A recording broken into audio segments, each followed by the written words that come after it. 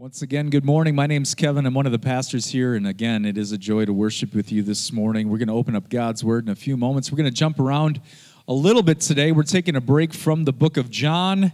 Many of you know that we've been in the book of John for well over a year, and we're going to take a break today, mostly because baptism is coming, and I wanted to preach on baptism before we get to that moment. And You ever have those moments where you're kind of like confronted with something, and all of a sudden you're like, oh man, maybe I haven't given this the attention that I should. Maybe I haven't given this the attention that it deserves, or maybe the attention that God might bring to it. And so this week was kind of that way for me when it comes to baptism. Like, in our modern expressions of church, I think if you look back through the history of church, you're going to see that baptism was far more integral to their experience of conversion. That when someone came to faith in Christ, when you look through the New Testament particularly, when someone came to faith in Christ, they were baptized immediately. It must be a pretty big deal. Through the preaching of Peter, through Paul's instruction, whatever it is, through Christ himself, believe and be baptized. Believe and be baptized. Believe and be baptized. And I'm looking at our modern expressions, particularly in the American church, and I go, man, is it just far too ordinary? Is it far too baptism, cool. It's just kind of one of the things that you do, one of the ordinances of the church, one of the sacraments, maybe depending on your church background and tradition. But is it the deal that it should be in our lives? Is it the deal in my life? And so much so this week that I felt compelled that I had to call somebody from our congregation to go, listen, I feel like I haven't made this a big enough deal. And I needed to apologize to somebody because they expressed the desire at one point to be baptized, and I didn't make it the deal that I think the scriptures make it. And so today I thought, you know what? For us to be able to look at the scriptures again, to look at Jesus' command, to look at some of Paul's instruction or Peter's instruction, to go, you know what? Let's elevate baptism to where it needs to be in our lives. And so that was my heart this morning. Like I said, we'll take a break from the book of John, but we'll be back there again next week. And so if you miss it, it's coming back. It'll be back next week. But like I said, some of this today is coming out of a little bit of conviction in my own life, actually running across some of the things that have happened through church history. Like, I think about that early church, man, when they identified as followers of the way, and they went into the waters, and they were baptized into Christ Jesus for a lot of them, it meant losing everything. Even today, in certain cultures around the world, whether it be in India or whether it be in Muslim nations, like, when you are baptized, when you believe on Christ Jesus and you are baptized into Him, you lose everything. Your family life, maybe your position in society, some even threatened, of course, of being killed. Like even today, we talked about just a few weeks ago, like persecution of the church around the world is at an all-time high. It's at an all-time high. This isn't just back when Nero and Domitian and these emperors ruled in Rome. Like today around the world, there is still a huge cost to following Jesus. In our suburban American life, we might not experience it that way, but it is still the case. And so I'm going to pray, and we're going to look at baptism today. And so let's do that. Father, again, we thank you and praise you, God, that we get to come to your word, that is everything. That is our instruction. It is breathed out by you, and it is profitable for us in all things in life.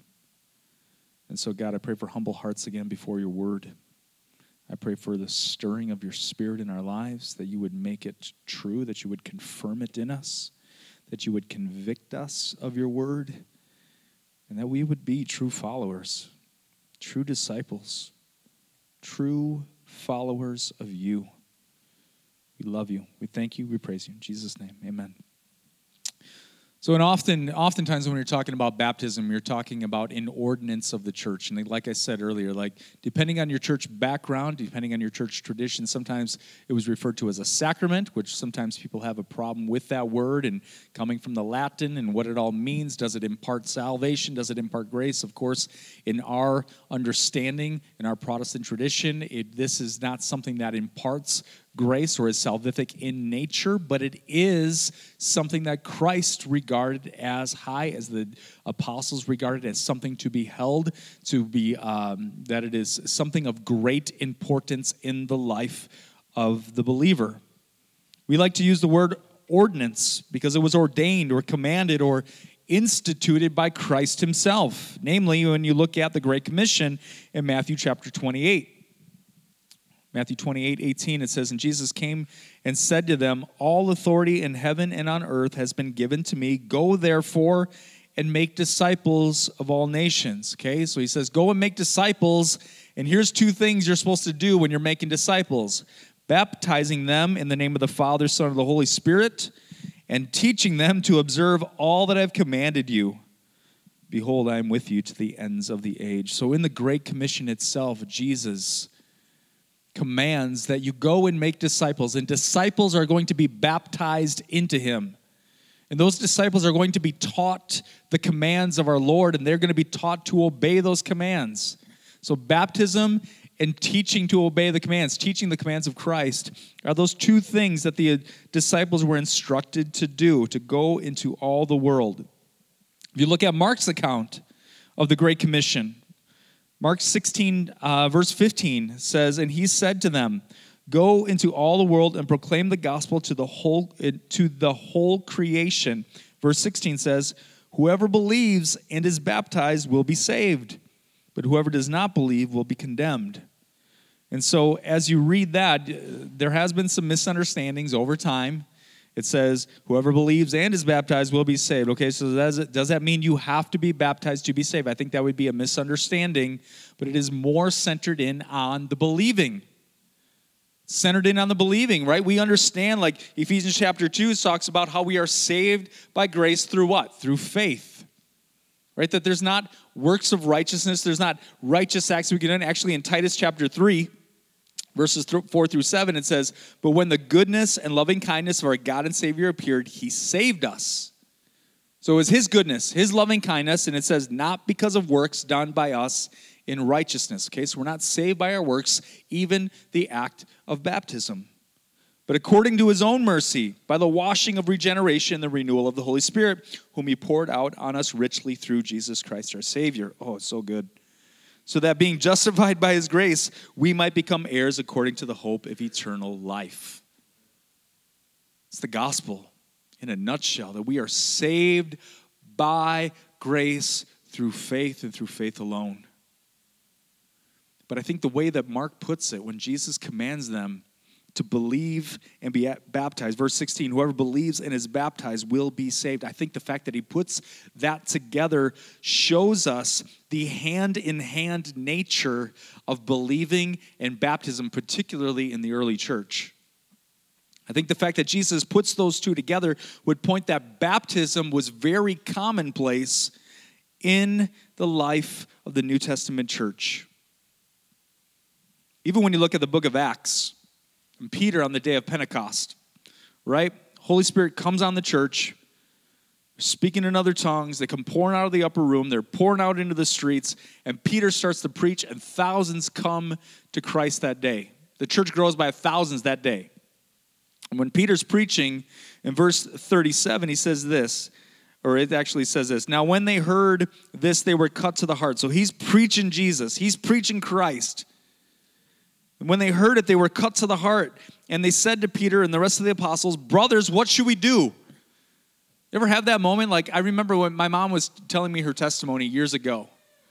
And she heard the gospel, and she ran to the pastor, and she's like, "Okay, so what do I got to do?" Like, it was like somebody handed her a glass of water. Like, here's Jesus. And like, okay, like, I feel so full. Like, what else do I got to do? What else should I do? The brothers, what shall we do? Here it says in verse 37, Peter said to them, "Repent and be baptized, every one of you, in the name of Jesus Christ for the forgiveness of your sins, and you will receive the gift of the Holy Spirit. For the promises for you and for your children, for those who are far off, everyone whom the Lord our God calls to himself. So he's in the streets by the power of the Holy Spirit. He's preaching Christ. They're cut to the heart. They're convicted. They're like, oh man, we need Jesus. Brothers, what should we do? He says, repent and be baptized, every one of you. Again, showing that hand-in-hand nature of believing on him, which we've talked about over and over through the book of John. Right? The whole point of the book of John, the works that we recorded, the miracles, the signs that were recorded, the things that Jesus did were recorded so that those who would see would believe, and that by believing on him, they would have life in his name. And I see here the hand-in-hand nature of believing and being baptized. And so, if being baptized, going into the waters, doesn't impart salvation, if it's not salvific in nature, if it doesn't impart grace in that way, if I can still be saved and not be baptized, then what's the big deal? What's the big deal? Well, first off, I think when you look at the early church, when you look at the narrative through the book of Acts, when you look at Paul's instruction, when you look at what Jesus has said, it seems like it was a big deal. That it was a declarative thing to walk into the waters, like it was, like I think about the Ethiopian eunuch, right? He's like, there's water there. What's preventing me? Let's go. I should be baptized right now. Right? And I think here's the big deal. Okay, and we've talked about this just recently in the book of John. That baptism so beautifully and perfectly brings about two things: an identification piece and a glorification piece, which are both vastly important to the Church of Jesus. Like I said, over the past few weeks and months, we've spoken at length of the importance of the glory of God, that God is primarily concerned about his glory. And that all of the miracles, like through the book of John, we see these miracles, these beautiful signs. They're called signs on purpose for a good reason. Like it's not just God being compassionate for the infirmities of the world and for these folks that he comes in contact with. But they're called signs because they're revealing the glorious nature of our God. When he comes in contact with a lame man at a pool, or when he comes in contact with a guy who was born blind, or when he hears from the sisters that Lazarus, his dear friend, is dead and he raises him to life. These are signs because it's not just showing compassion to broken people, but it's revealing himself. It's his glory. It's him manifesting him, showing mankind his nature and his work. It's way bigger than just healing some brokenness in a person. It's revealing himself. Even as we talked, may have been 2 weeks ago, our salvation is not about us. Think about that. Like, I don't go to hell because of the work of Christ. I am not eternally condemned because of Jesus. How awesome is that? It can feel like it's all, thank you, God, you loved me so much that you saved me for me. No, he saved me to reveal him. He saved me to reveal his glory. He saved me to reveal his majesty, to magnify himself. And through that magnification, guess what? Other people see. Other people behold. Other people then also believe because he put his glory on display in a broken person like me. That's the work of Jesus. So my salvation isn't even about me. It's about him putting his work and his nature on display, his glorious grace. His work is about restoration. It's about redemption. It's about the broken being mended, not just a broken person being able to walk, but a broken soul being mended, the lost being found, the dead being raised. That's why we don't hide our brokenness. Like Dan was saying last week when he was preaching on love and unity within the church, when you look at that high priestly prayer and the love that Jesus has with the Father, that's going to be revealed in us, and it's all about the glory. That's why we show our brokenness to each other. Because he binds up the broken. His work is about redemption so that when we are real with one another, when we are transparent with one another, when we let each other into our lives and we let each other see the brokenness and the mess, but then we also get to reveal the Redeemer and the one who binds it all up, the one who restores it all, the one who takes that which is broken and makes it beautiful again. That's why we're broken people. That's why we're put in a community together to magnify and glorify the nature and work of Jesus. That's why I love, like, I've been criticized in the past that sometimes I'm a little bit, I don't want to say too transparent, but like, I'm a dumb sheep. Like I'm just like any of you. I have a calling on my life. I have a role in a church. I'm just trying my best to answer that calling by God's grace. But I'm at least as broken as you guys are. I'm at least I'm thinking of my own life, and I'm like, I'm just so broken. But that puts Jesus on display. If I walk into here every week and I put on my nice pastor face for you guys, and I'm like, yeah, Kev's got it all together. I'm Pastor Kevin, for crying out loud. I need to be out front. I need to be the leader. I need to be perfect. Garbage. It's garbage. Don't fall for the trap. My facade of perfection doesn't do anything for the gospel. My openness, my realness, your transparency, that's why community groups are awesome. I'm so glad they're coming back in the fall when we can be in each other's lives a little bit more. That transparency, that brokenness, that mess, all that junk and garbage, all of that stuff exalts the person and work of Jesus. It's beautiful. And that's what we're putting on display when you go into the waters of baptism. Baptism is about putting the glory of Christ and the work of Jesus on display. And it's also about standing with him, being identified with him. Like I said, this was costly back in the early church. It's costly in a lot of cultures around the world today. Being a Christian throughout history, people taking their stand and claiming their identity in Christ, that I was purchased by his blood. And I now belong to his church, the ecclesia, those that are called out, the called out ones. And a big part of that was proclaiming it in the imagery and the drama of water baptism. That was the initiation into the church. That was it. Like, you believed, and here is the declaration to the world. I belong to Jesus. Get me in that water so I can identify with him. It's about not being ashamed of Christ, not being ashamed of being identified along with him. I think about Peter, man, he's that rock, right? His name means rock. He's that one who preaches to thousands on the day of Pentecost. Preaches and thousands come to Christ. He stands up boldly and proclaims him.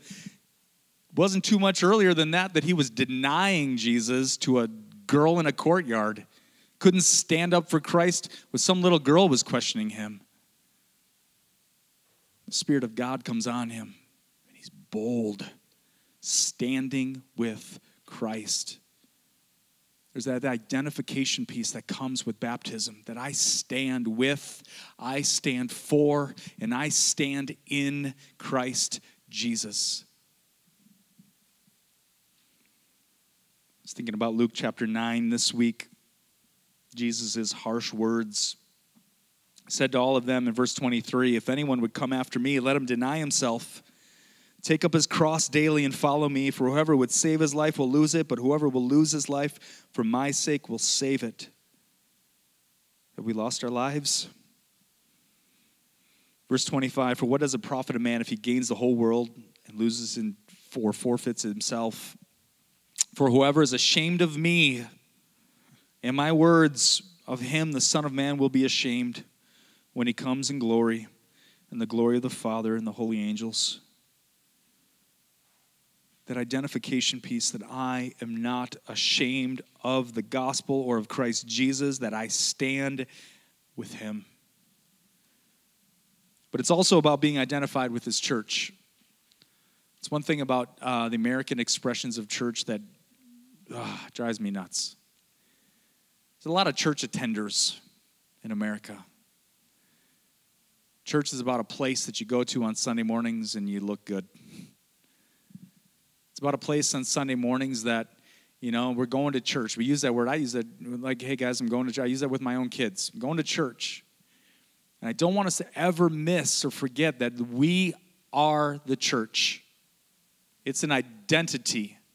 We've been purchased by the blood of Jesus, and he has called us his, so we are the church.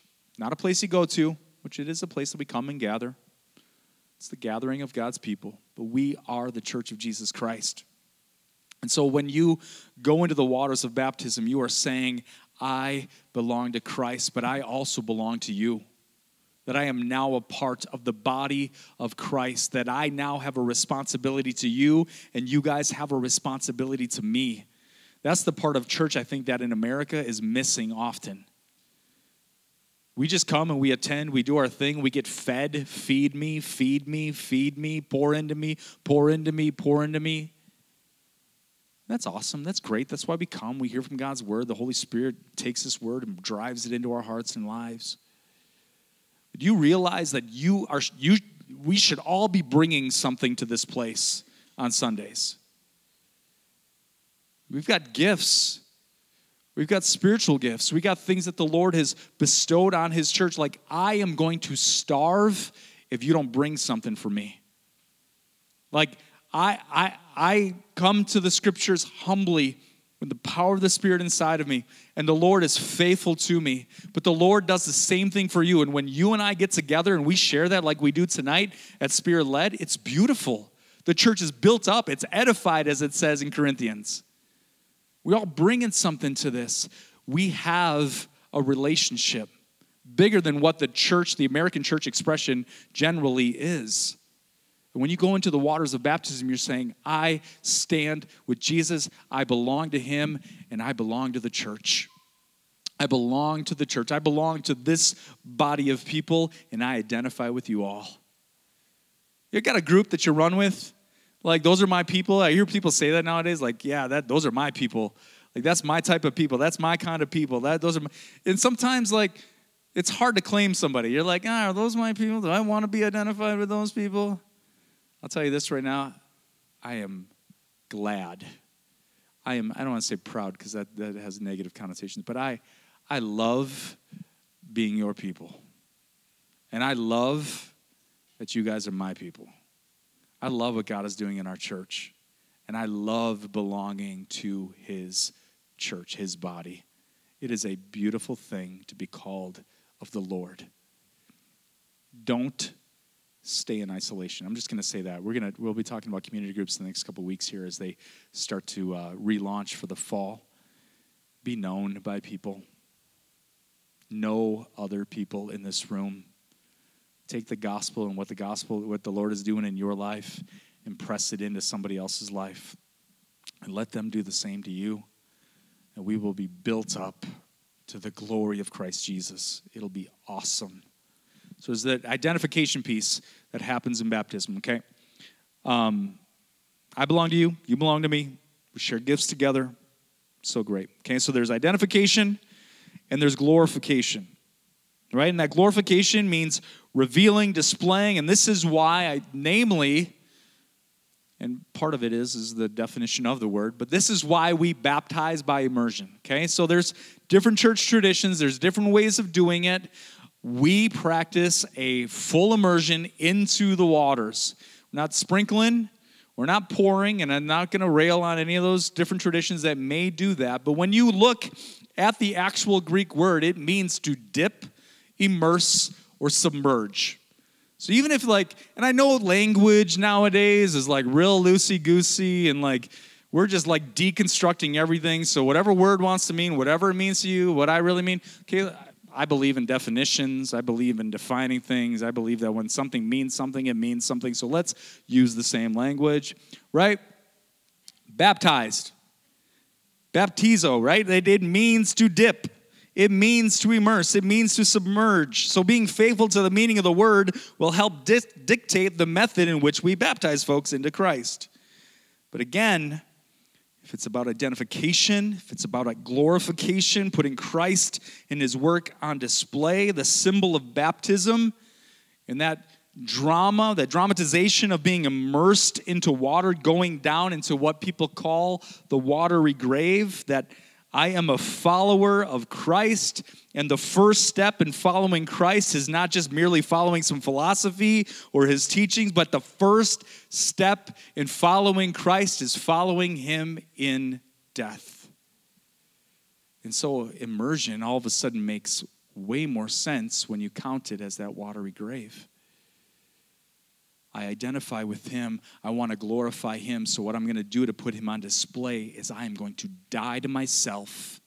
And you go under those waters, and it symbolizes being buried with him.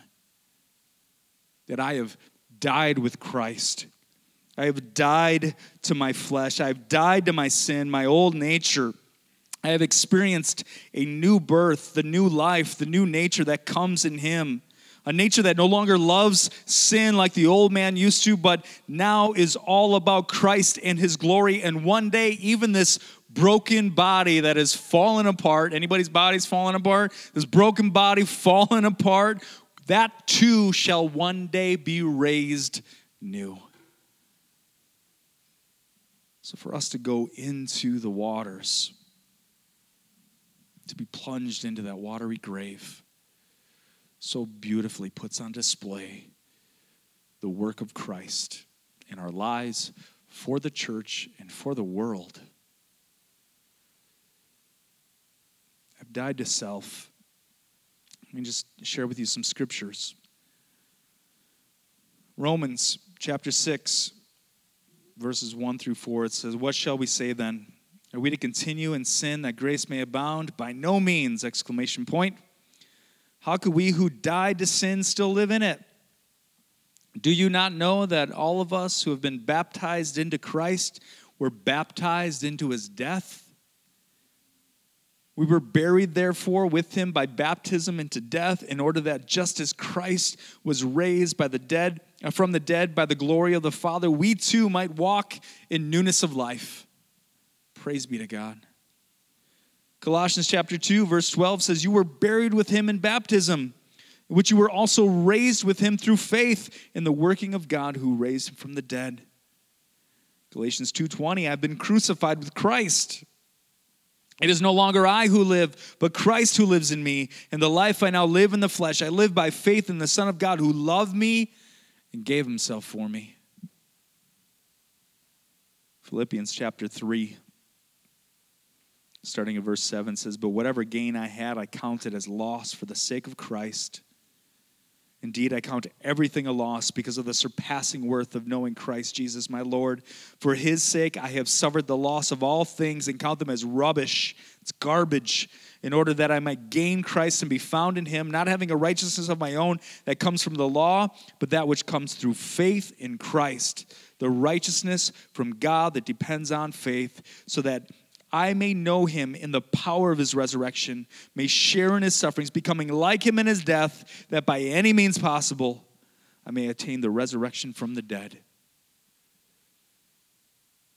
It's about identifying with Christ and the glorification of him, putting him on display, going into those waters, dying to yourself, being raised to new life in him. Have you fully embraced your identity in him? that you belong to him, that you were bought by his blood, that you are now a follower of Christ, that you have followed him in dying to yourself, that you belong to him, that you belong to the church?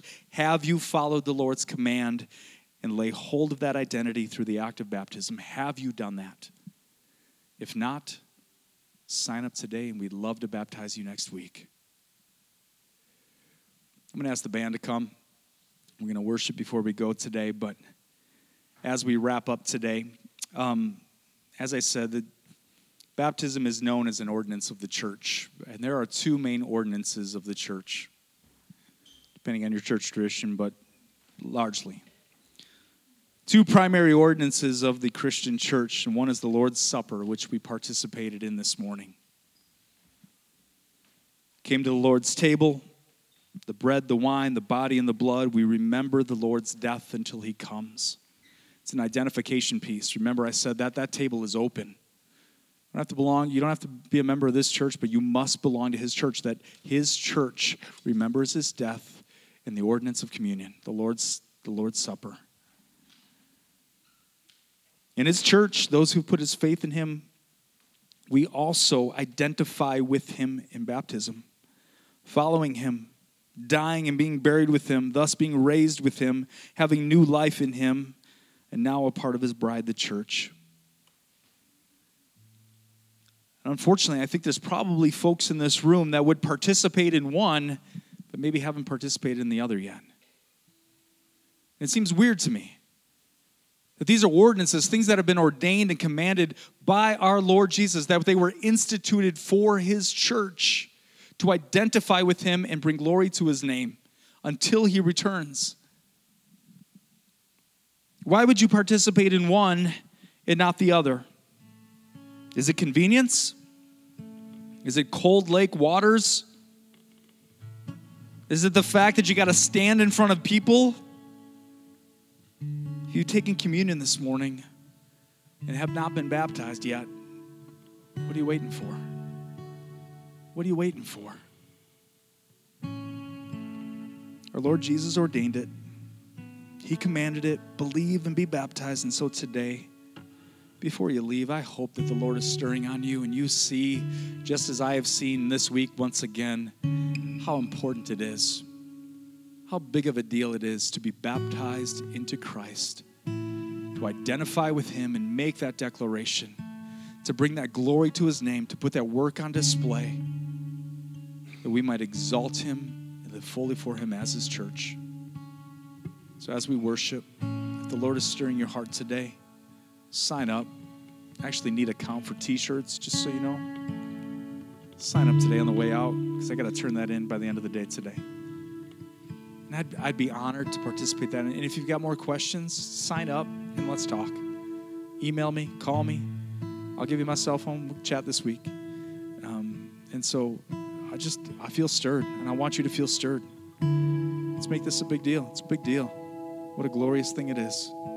Father, thank you for this morning. I thank you for these people. God, that you allow me to help care for. That you allow me to help see your word.